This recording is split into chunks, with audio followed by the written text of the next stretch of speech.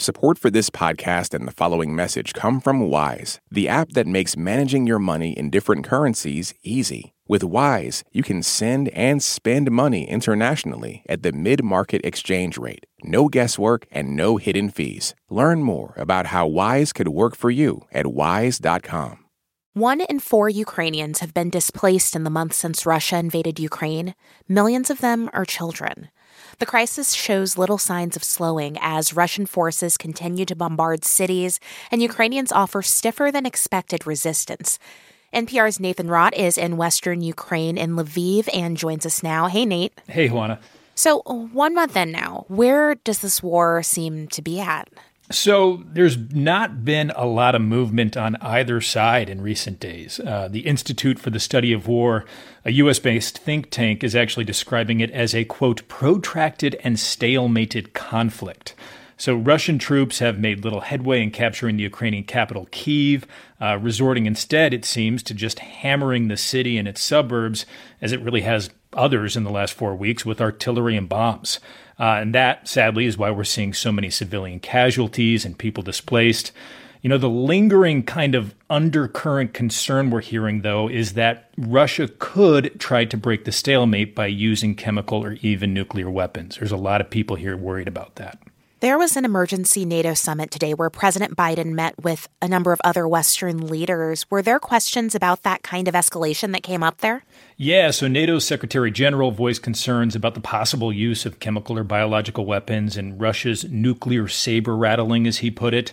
You know, many Western leaders have called the use of either a red line, though none of them really seem keen to enter the conflict.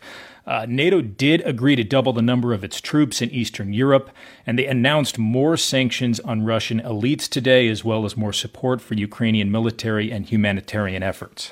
Nate, you're in Western Ukraine in Lviv. What is it like where you are? Honestly, Juana, it's a bit surreal. You know, I talked to some of our colleagues from Morning Edition who have been reporting in Kyiv the last couple of days, and they said the sound of artillery there is like a soundtrack for the city. It's just this constant drumming in the distance.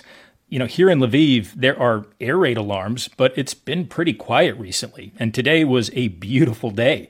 You know, people were walking around the city, stores were open, you'd hear music from shops. But there are these little hints of the broader conflict you see walking around. There are the air raid alarms I mentioned, you know, families walking from the train station, towing luggage, towing pets. We saw a young man walking a puppy with his right arm in a heavy sling earlier. In a sling? Do you know if he'd been injured in the war? So yeah, his friends said he'd just come back from the front line, but they didn't really want to talk about it or offer much more. You know, and a lot of young men from Western Ukraine are fighting in the east and south where there is more of a conflict happening right now. We actually ran into a funeral procession for a 38-year-old soldier from Lviv who was killed in the southern part of the country on the second day of the invasion. Mourners were holding blue and yellow flower bouquets. They wept as his casket was carried to and from the church. I asked one of the people standing outside, an 82-year-old woman named Bogdana Rembeski, whether she was at all hopeful the war would end. So that's her saying it cannot go on. This kind of violence, it cannot continue. And that sentiment is what we've heard from a lot of people here. They want this war to end. They want Russia's invasion to end. But they're not in any way ready to lay down arms or capitulate to Russia's demands.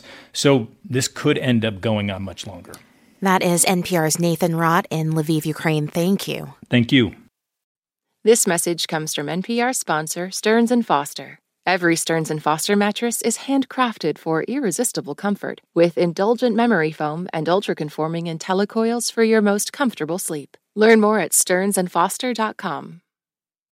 On Wildcard, the new podcast from NPR, you'll hear people like comedian Jenny Slate reflect on their lives. What is something you think about very differently today than you did 10 years ago?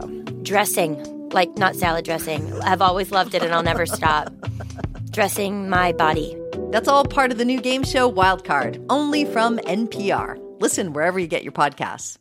Hey, I hear you have a birthday coming up. Yeah, you.